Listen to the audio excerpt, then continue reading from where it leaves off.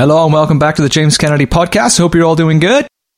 As it's January, I thought we'd do an episode on food because, everyone's coming out the gates at the start of a new year now, trying to get their health and fitness in order, signing up to the gym, checking out their nutrition, cutting back on the booze. And the problem is that there's so much misinformation out there, so much noise about what is the right thing to do.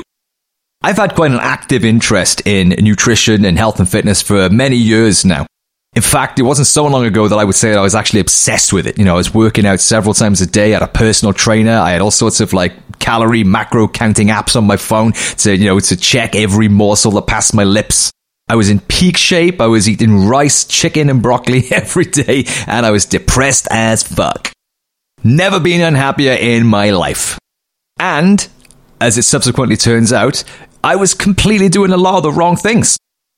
Fast forward a few years and I don't have the six-pack anymore, and yes, I'm back on the booze, but you know what? I'm much happier mentally and I feel much better physically, to be honest, because I feel like I have a much healthier, realistic human relationship with food. I've realized that health and well-being is not all about macro counting and eating broccoli and rice and nothing else. It's not about having a six-pack. It's about how you feel inside. It's about giving your body the things it needs to do its job, man, to keep you fit and healthy and to keep you living that long life, man, because everybody worries about dying. But, do you know what's worse than that? Worse than dying is living till you're 100 and the last 50 years of your life sucking.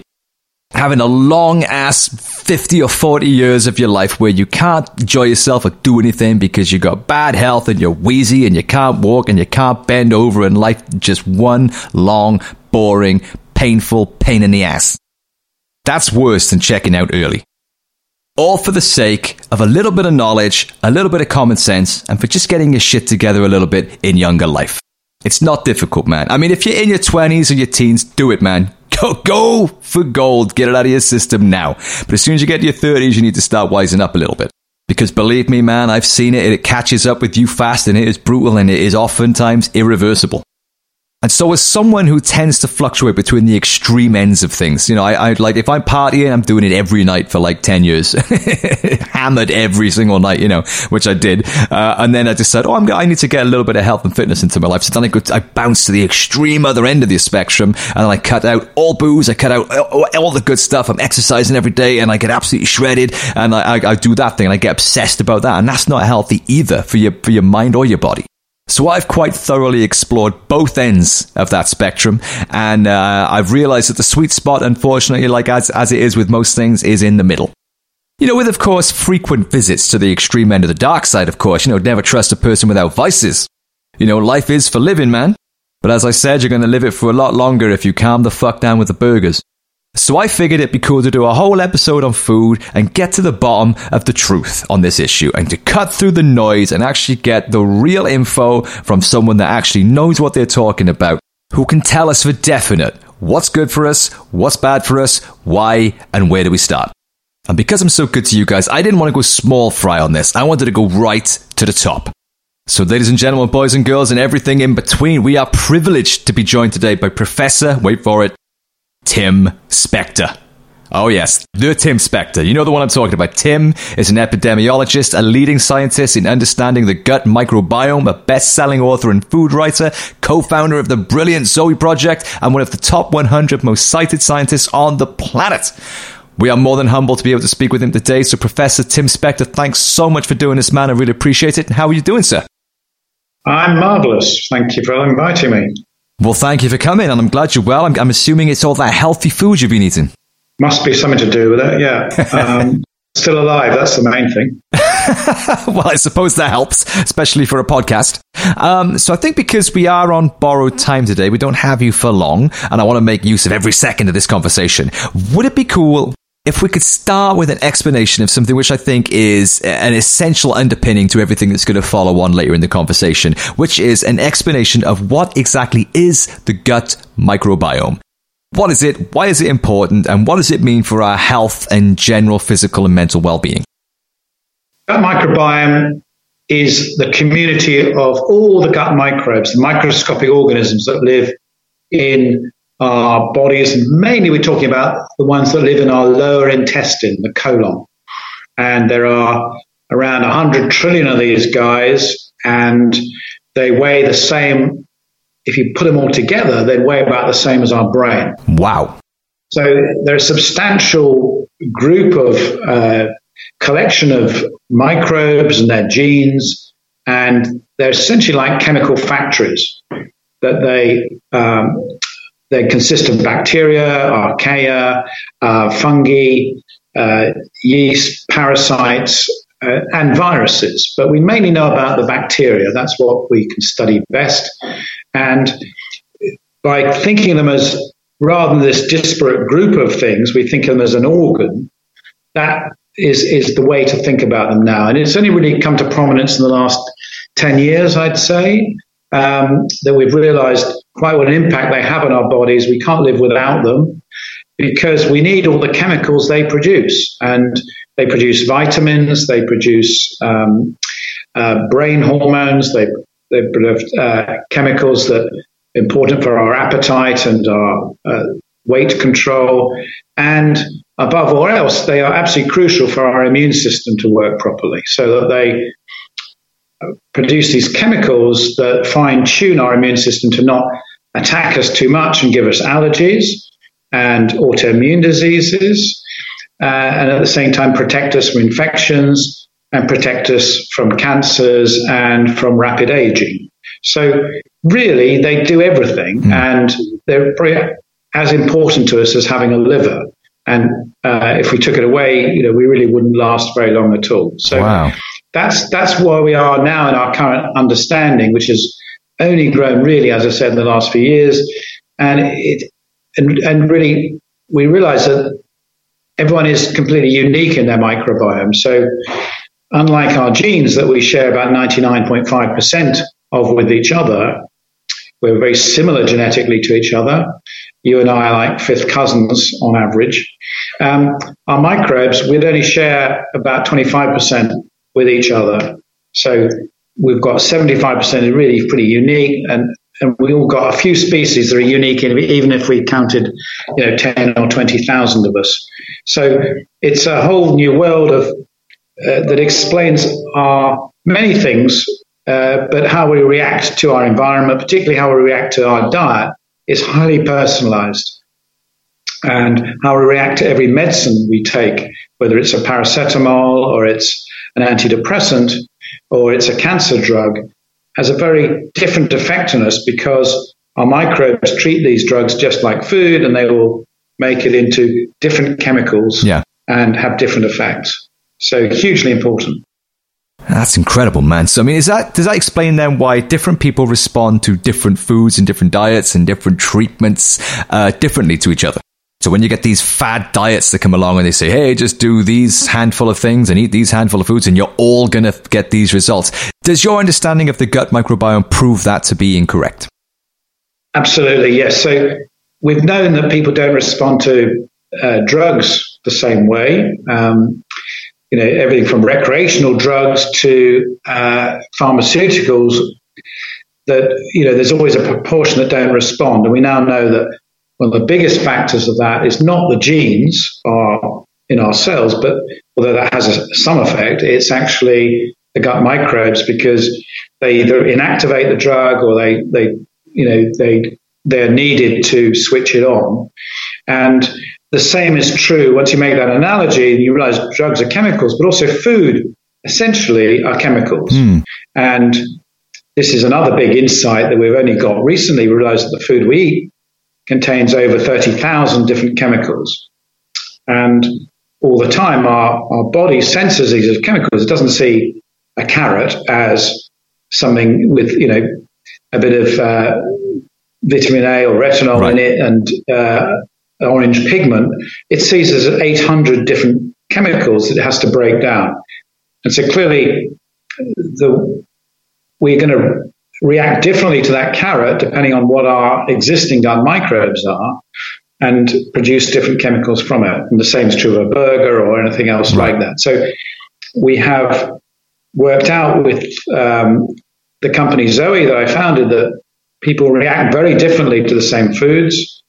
And in this big experiment we did called the Zoe Predict study, we took 1,000 people, mainly twins, gave them identical foods at identical times of the day, and there was about a 10 to 20-fold difference in how same normal people without disease responded in terms of their blood sugars, their blood fats, and their metabolism.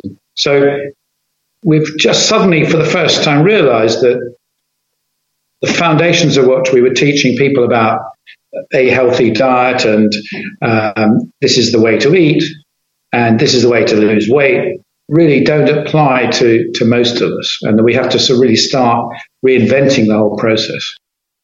That's fascinating stuff, man. So essentially what you're saying then is the gut microbiome is the center of all of this. So an understanding of your gut microbiome and how you can look after it is the central thing that people need to understand in order to set themselves up for good nutritional well-being and good health.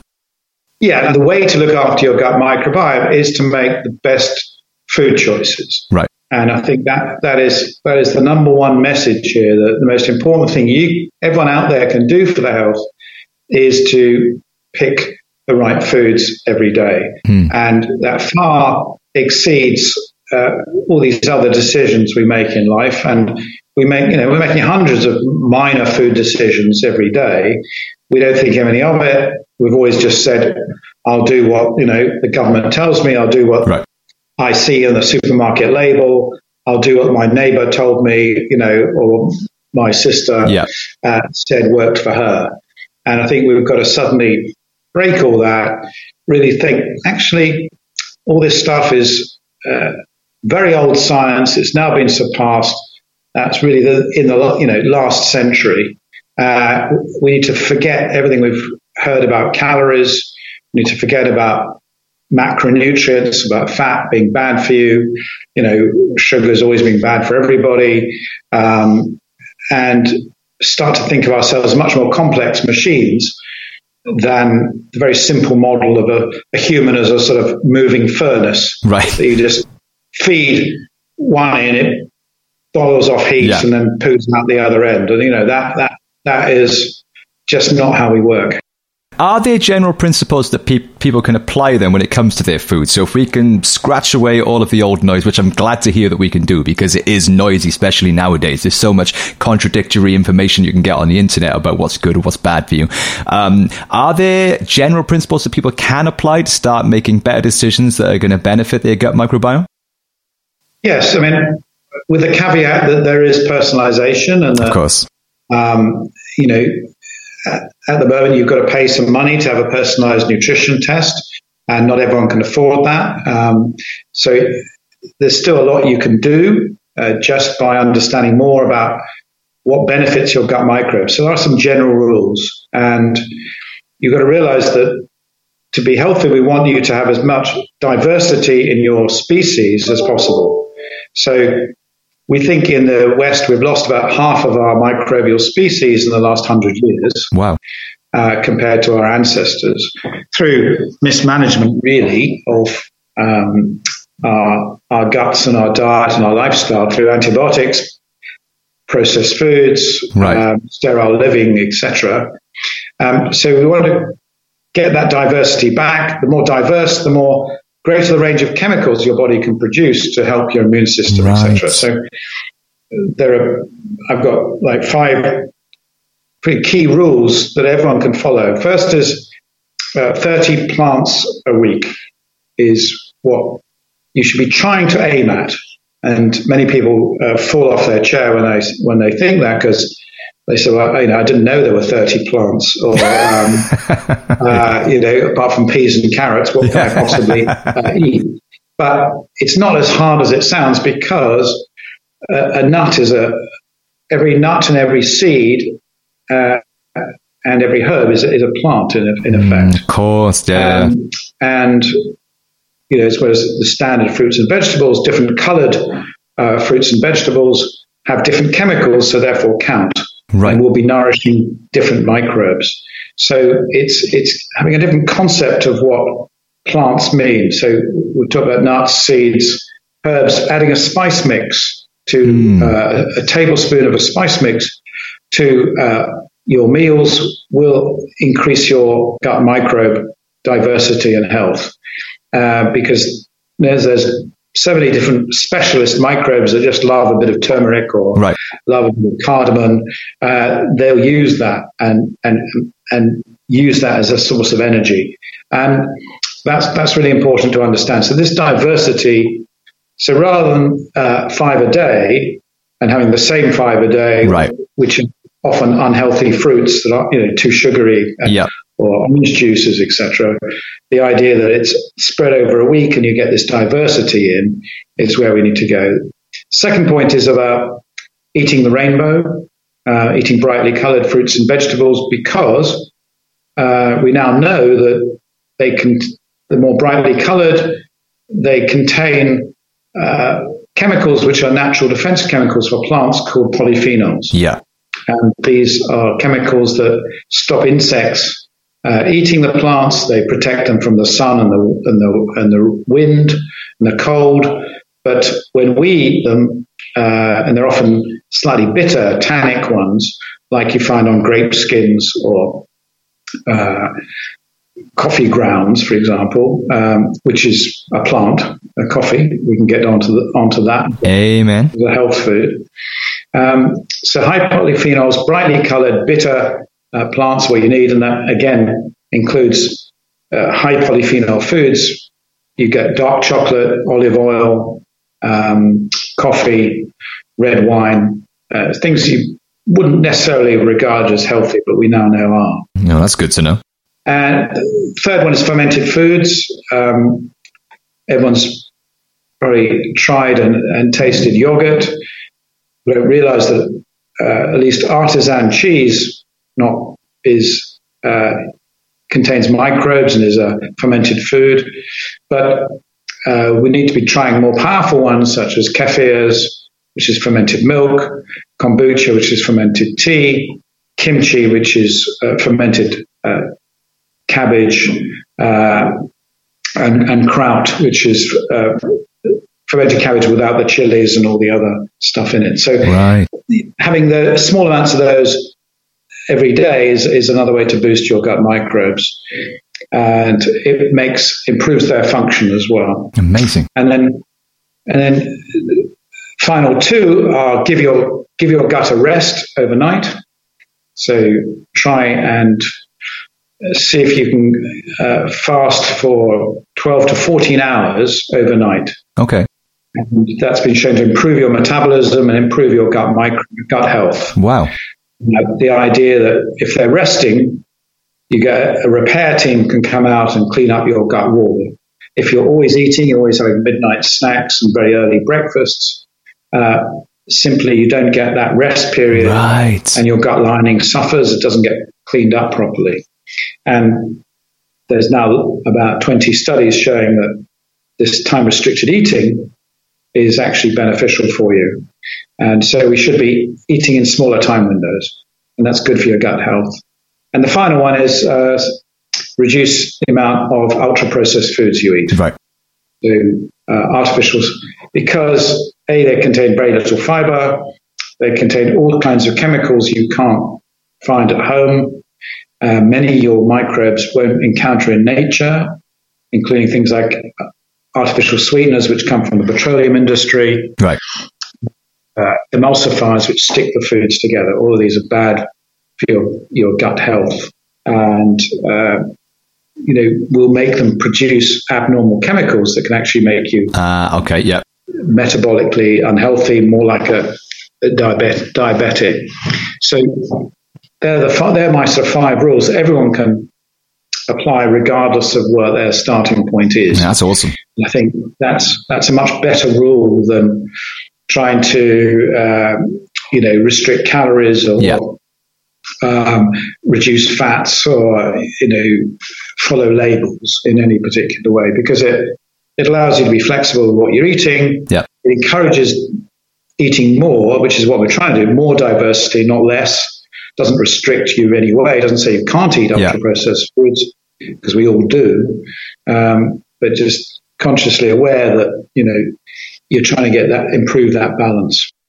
That makes a lot of sense. Yeah, and thanks for sharing that with us, because to have all of that condensed into 5 core principles is a massive help for people, I think.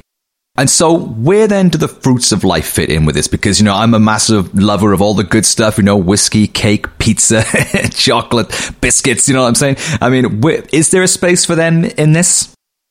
I think there's a space for all food in my idea, because I think what my philosophy is, and that of Zoe, the nutrition company, is that we're trying to change people's habits for life, not just for a few weeks. Yeah, 100%. And if you say to people you can never ever have cake again, or you can't have pizza again, they're not going to accept it for very long. Yeah. So, I eat cake and pizza, but I don't have them every day. Yeah. And I think that's what we need to try and work out. Yes, it can be part of your diet. And if you follow those other rules and you are having plenty of plants, your body is much better adapted to occasionally splurge out on some fast food or a bit of dodgy cake for a birthday or a celebration. So I think we still want to maintain the idea that food is all about happiness. It's about social sharing. It's about fun. It's not about restriction. It's not about obsession. It's not about, depriving yourself. Right. And the idea is that we're just trying to get people to add more to their plate, think of new different foods they can eat every day, expand from the rather beige, bland horizon to, all the amazing foods that are out there. So, I think it's just a question of putting it in context. Right. Bit of cake once a week as a treat. Sit down because your mum wants to, give you some cake when you come around to visit.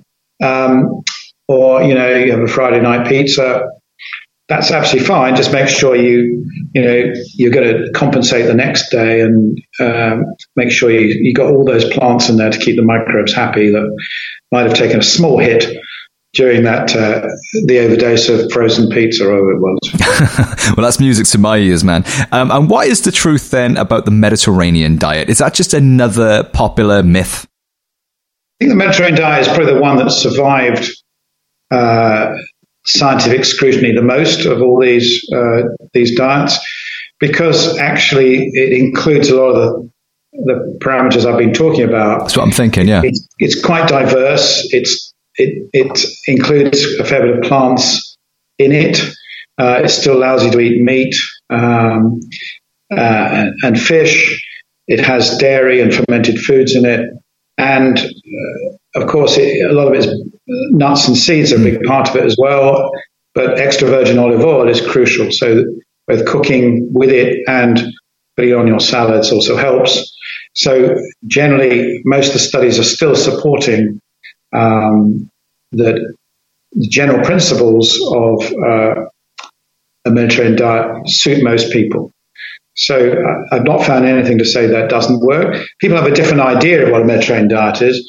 Some people say, well, that means I can eat as much pasta as I like. That's not really it was more like, what is the traditional Mediterranean diet rather than what do you see people eating who have some Italian blood.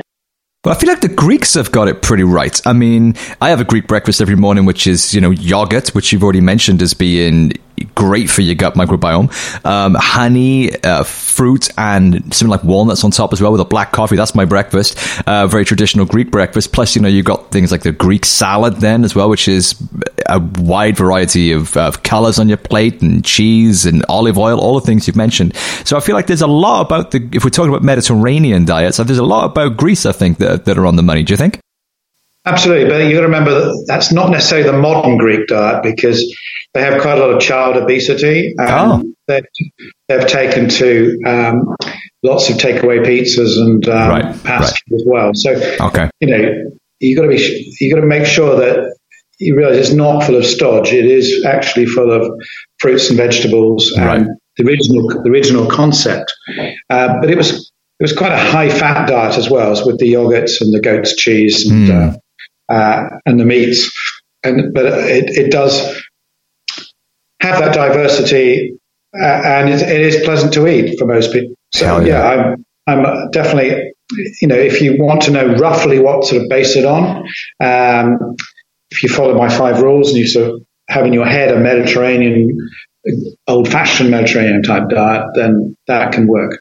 I'm so glad to hear that, man, because the food is amazing as well. And another thing which I've heard as well is that, again, speaking about the Mediterranean diet, is the popular inclusion of a glass of red wine or two, which apparently is also really good for you. Is that true?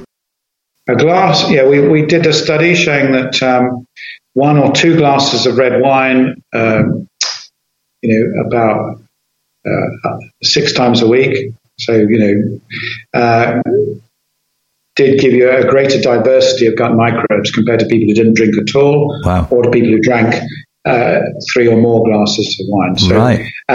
Alcohol in general is not good for your gut microbes, but there seem to be a few exceptions. And the reason that red wine is an exception is because of the grape skin giving you these polyphenols I talked about, right, these antioxidants in very high numbers. So we think, in a way, if you could do without the alcohol and just have that fermented grape skin, that would be an amazing health. Artisan cider is the other one that's probably nearly as good, but there's less work on that. I'm guessing whiskey is a no-go then. Sorry. Damn it. Never mind. And brains bitter doesn't work either, but there you go. I was going to say, yeah. I was hoping that you were going to tell me that a few shots of whiskey was probably better than 7 pints of lager, but I'm guessing neither are good for me, so. No, there's nothing good for the microbes there. Too much alcohol just kills them off, unfortunately. Damn it. Okay, well, at least I get to keep red wine. That's something. So whilst we're sort of busting popular misconceptions here, what is the deal with meat? Because there are so many contradictory narratives around meat, including, you need it for your protein, or no, it's really bad for you because it's really fatty and it clogs up your arteries. And of course, there are the ethical and environmental concerns as well.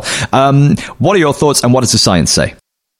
Well, I researched this quite a lot for the book, and the conclusion was that processed meats, I could find nothing really good about them for health.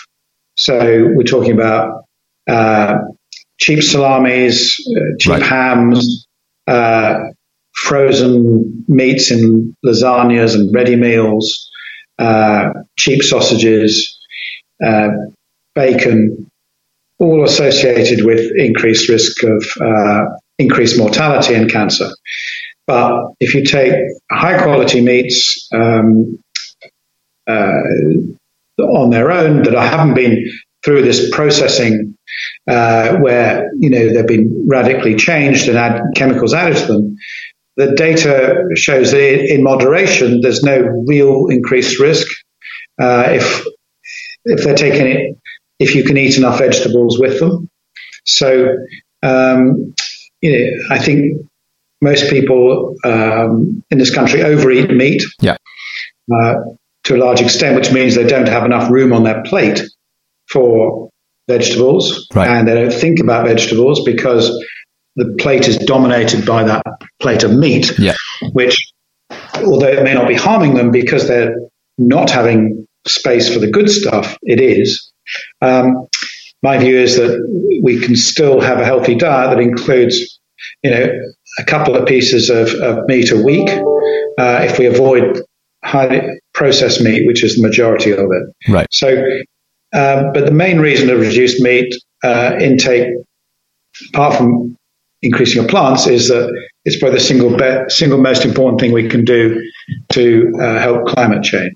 100%. Red meats, particularly beef and lamb, are horrendous in terms of the carbon footprint, and we should be, having less of them, picking higher quality ones, paying more for it, and not be subsidizing as we are all this cheap meat economy, which is basically killing our planet as well.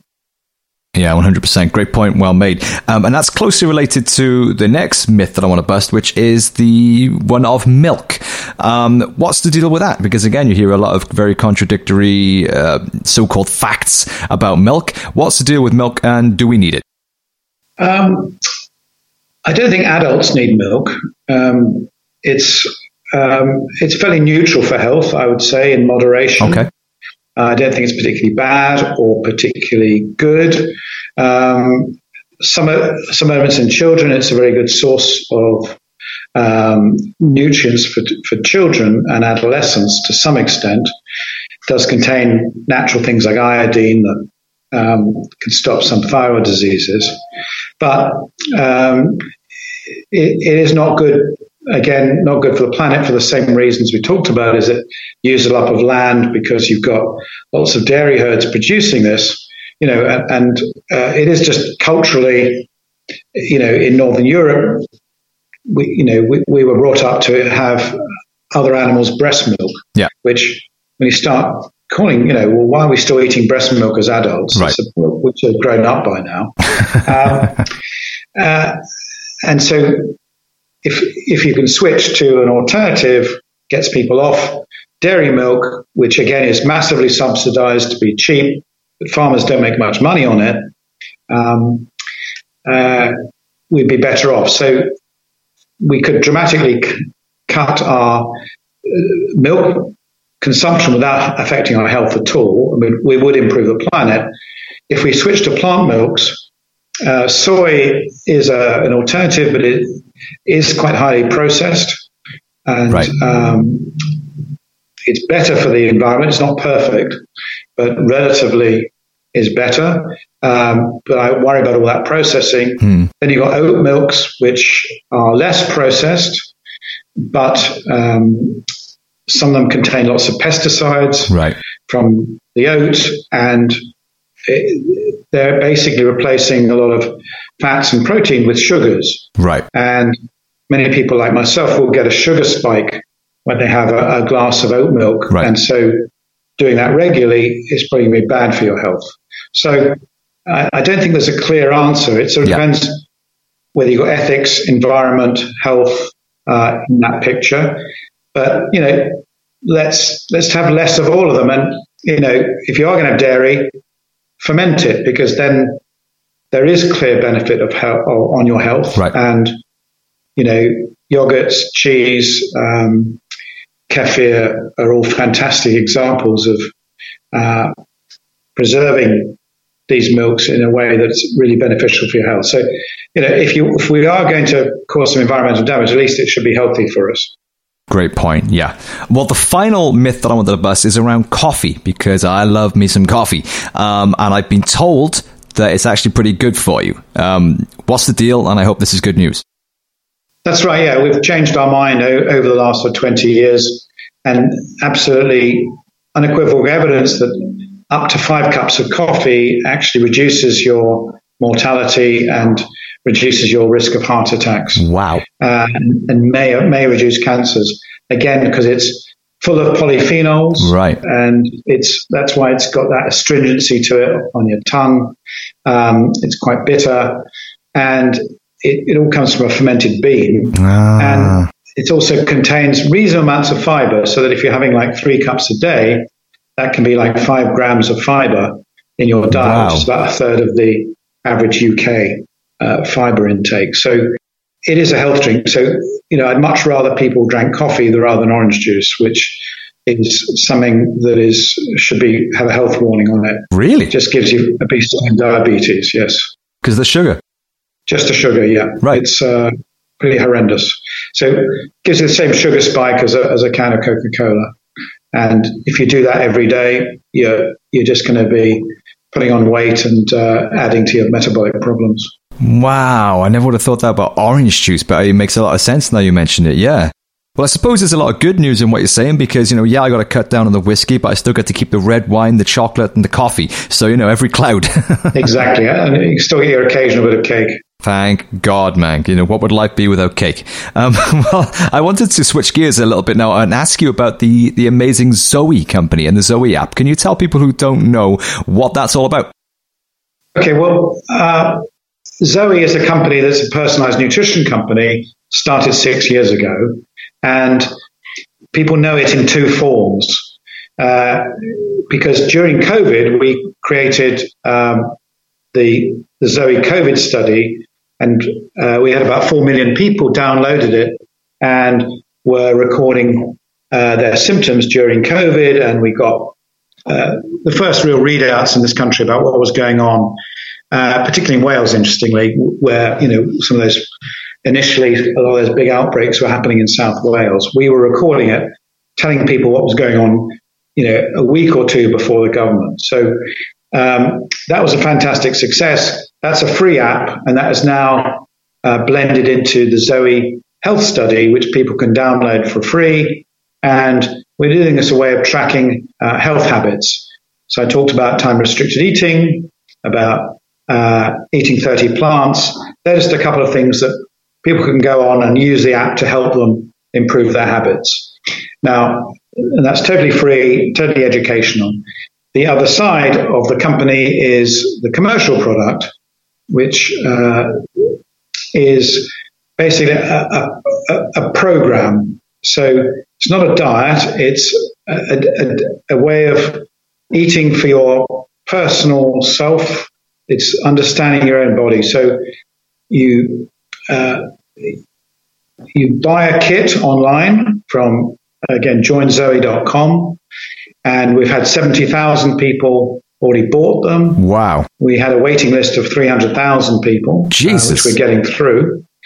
So it's been hugely popular. People get in the post a glucose monitor, which allows them to see their blood sugar in real time for 2 weeks on their phone. Wow. It's just like getting a continuous readout, so you can see what effect orange juice or cake has on you. That's amazing. You also get a test to see how your fat levels have changed after eating, see how long fat is hanging around in your body, which is another thing we're trying to pin down, and varies a lot between people about how you process fats. And the third thing is a gut health test, where we test your microbiome using the very latest genetic technology.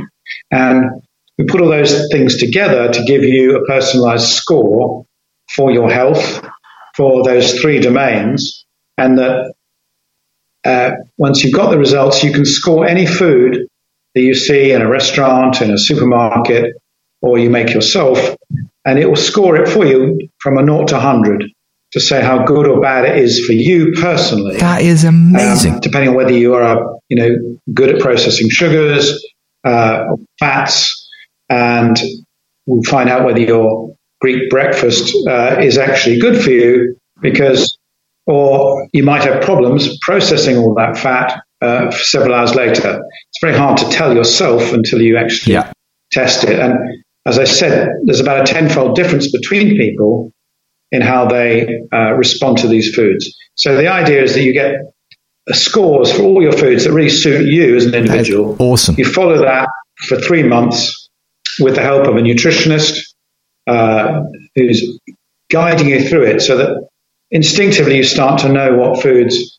suit you. Right. Yeah. If you want a sandwich, what to add to it to improve your score, what to take away. These things just to help you whilst continuing all these general principles about your gut health. So that's the basic plan. And we found that about 80% of people report, if they've done it over 3 months, they generally report having much more energy and feeling less hungry. And a proportion also lose weight, but it's not a weight loss diet. No. This is something we want people to carry on for years. We believe over years they will lose weight. Right. But they're also enjoying more food. They've got more energy.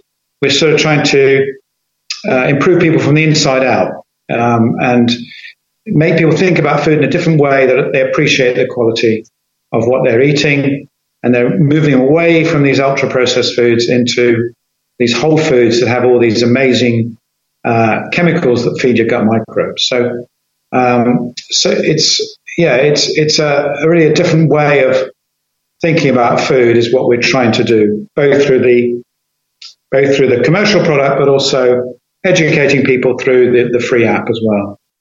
Absolutely incredible. One awesome thing that is. And as you say, once people have done it for a few months, they'll become more educated as to what works for their personal physiology, which is priceless insight that people will have for the rest of their lives, to benefit from. Yeah, and it's empowering. So you're no longer waiting for someone to tell you this is good. You can check yourself, and you believe your own scores, and we've got no vested interest in any of these products, so it's pretty unbiased advice that you're getting. And as you say, it's educating people for the rest of their lives. It's not a 6-week miracle diet that we know fails in 90% of people. Yeah, that's incredible. Yeah, what a thing to have a gift to have given us all. I mean, I'll put the link in at the end, and I'll put it in the description of the podcast as well, so people can click and go straight through to check it out. Just before we leave, I also want to give a little plug to your latest book, Food for Life: The New Science of Eating Well, which came out just last October, I think. So it's it's hot off the shelves. What can people expect to find in this one? Is all this stuff that we talked about today? Can they expect to get some background in there? Everything I've discussed is in here. It's a huge, it's a tome. It's basically an A to Z of food. Okay. It's like a practical eating guide of food. So you've got the theory in the first part, which describes the gut microbes, the latest science on that, your metabolism, personalized health. And then it goes through the foods. You've got the salad section, the fruit section, the vegetables, berries, nuts, seeds, meats, etc. As a guide, as if you were going through a supermarket and saying, well, I've got this amazing choice here. Most supermarkets have like 20,000 different items. How do I decide which ones are good for me or not? And it's designed with that thing in mind, so that next time you go and look, say, for a salad, you're thinking differently to the way you were before you read the book or heard this podcast. So you'll be saying, well, they're all the same, aren't they? I always take the iceberg lettuce because that lasts longest in the fridge. Lasts longer than the average British Prime Minister. That's true. But and I used to eat a lot of iceberg lettuce until I did my research. But I realized now I would go for the other end of the aisle, where they've got those loose leaf ones with purple leaves, Rosso Lolo type ones. Right. Much more interesting looking. And there's 1,000-fold difference in the polyphenol chemicals and nutrients between them. So iceberg lettuce has nothing apart from water in it. Right. And these really rich, more tasty, slightly bitter-leaved lettuces are so much more nutritious. And I sort of do this throughout the book, these sort of useful swaps and hints, understanding a bit at the same time about fiber, polyphenols, artificial chemicals, pesticides, all these things that we need to learn much more about. And the idea is to empower people. You give people the knowledge, they can then go on and make sensible choices for themselves and their family. That is awesome. If everybody wants to rush out now and check out Tim's new book, it's called Food for Life: The New Science of Eating Well. That sounds like invaluable, priceless information to me. Because it is a minefield out there, and people are busy and they haven't got a lot of time, and it's easy to get bamboozled and confused and end up, falling back on old habits. So to have that book, that amazing resource is, priceless. Yeah, we've got to realize it is complicated, and, no one will ever know it all. And that's why we need summaries like this, but we also need to embrace the technology of apps and artificial intelligence to guide us through it. But right. To do that, we've got to break the mold of the past, realize that calories are irrelevant as far as good nutrition is concerned. It's all about the quality of the ingredients, getting back to basics. And going also back, as I said, I want real people to enjoy food, enjoy the diversity, try new things. And that's very much what's in this book. There'll be many new ideas and things for people to try, and eat well, sustainably, for the next 20 years. Amen. Tim, thank you so much for doing this. I know I've got to let you go now, as much as I don't want to, but I really, really appreciate you stopping by today and giving us all of this incredible and amazing and hard-earned insight that you've accumulated over the past many decades of hard work. This is invaluable information for helping people to live longer, healthier, happier lives. So, on behalf of all of us, I thank you, Tim, for, like I say, stopping by today and for everything you're doing in this field as well. The Zoe program that Tim mentioned earlier can be found at www.joinzoe.com. Tim's personal website is tim-spector.co.uk. Tim is on Instagram at tim.spector, and he's on Twitter at timspector. His awesome new book, Food for Life, The New Science of Eating Well, is out now and can be bought in all good bookstores. Tim, this has been a real pleasure and a real treat. Thank you so much for stopping by. Best wishes with everything coming up, and we hope to speak to you again soon. My pleasure. Bye. Tim Spector, ladies and gentlemen, how awesome was that? Let me just remind you of some of the biog of that guy. Epidemiologist, a leading scientist in understanding the gut microbiome, best-selling author and food writer, founder of the brilliant Zoe Company, and one of the top 100 most cited scientists on the planet. You need be confused no more. If you want to know the truth about food and nutrition and diet, we just gave it to you. Brilliantly summarized and condensed into those 5 amazing points, which just make the whole thing a lot easier to navigate. I'm going to try and remind you of them if I can off the top of my head. The first point, and off the top of my head, I'm lying actually. I do take notes during these things. You know, I'm not completely just like passive and just nodding and saying awesome every 2 seconds. This is a highly professional situation. I've got notes on the screen. I'm making notes as we go. Okay, so I say off the top of my head so that I sound cool and intelligent and intellectual up against these giants that I have on the podcast here. But really, I'm reading most of this shit. So the 5 points that Tim made were for the general principles that you should try and abide by if you want to have awesome nutritional health is, number 1, aim for eating 30 plants a week rather than 5 a day. And as Tim said, you know, the good news is that coffee and red wine is a plant, you know, and also putting herbs and seasoning and nuts in your food also counts as well as one of those 30. The second one was eat the rainbow. So you're going for like a lot of variety. You're looking for get a lot of color on your plate and to keep it varied as well. So, you know, each of the things you eat is giving different bits of goodies to your, your gut bacteria. And the gut bacteria, as unglamorous as it sounds and as it is the main deal. That's where it all happens in maintaining, you know, your body's health and energy and longevity and immunity. So give it as much varied goodies as you can. The third point was include fermented foods. So that's things like, like I say, I have yogurt with my breakfast every morning. That's a good one, you know, tasty as well. He also mentioned kefir, kimchi, kombucha, and something else beginning with K that I didn't scribble down. All the K stuff, I think they're quite expensive though, I think. So just stick with yogurt, you know, perhaps. The fourth one was stop eating, man. Jesus Christ, take a break. Give your system a chance to digest last night's food before you immediately start piling on some more shit.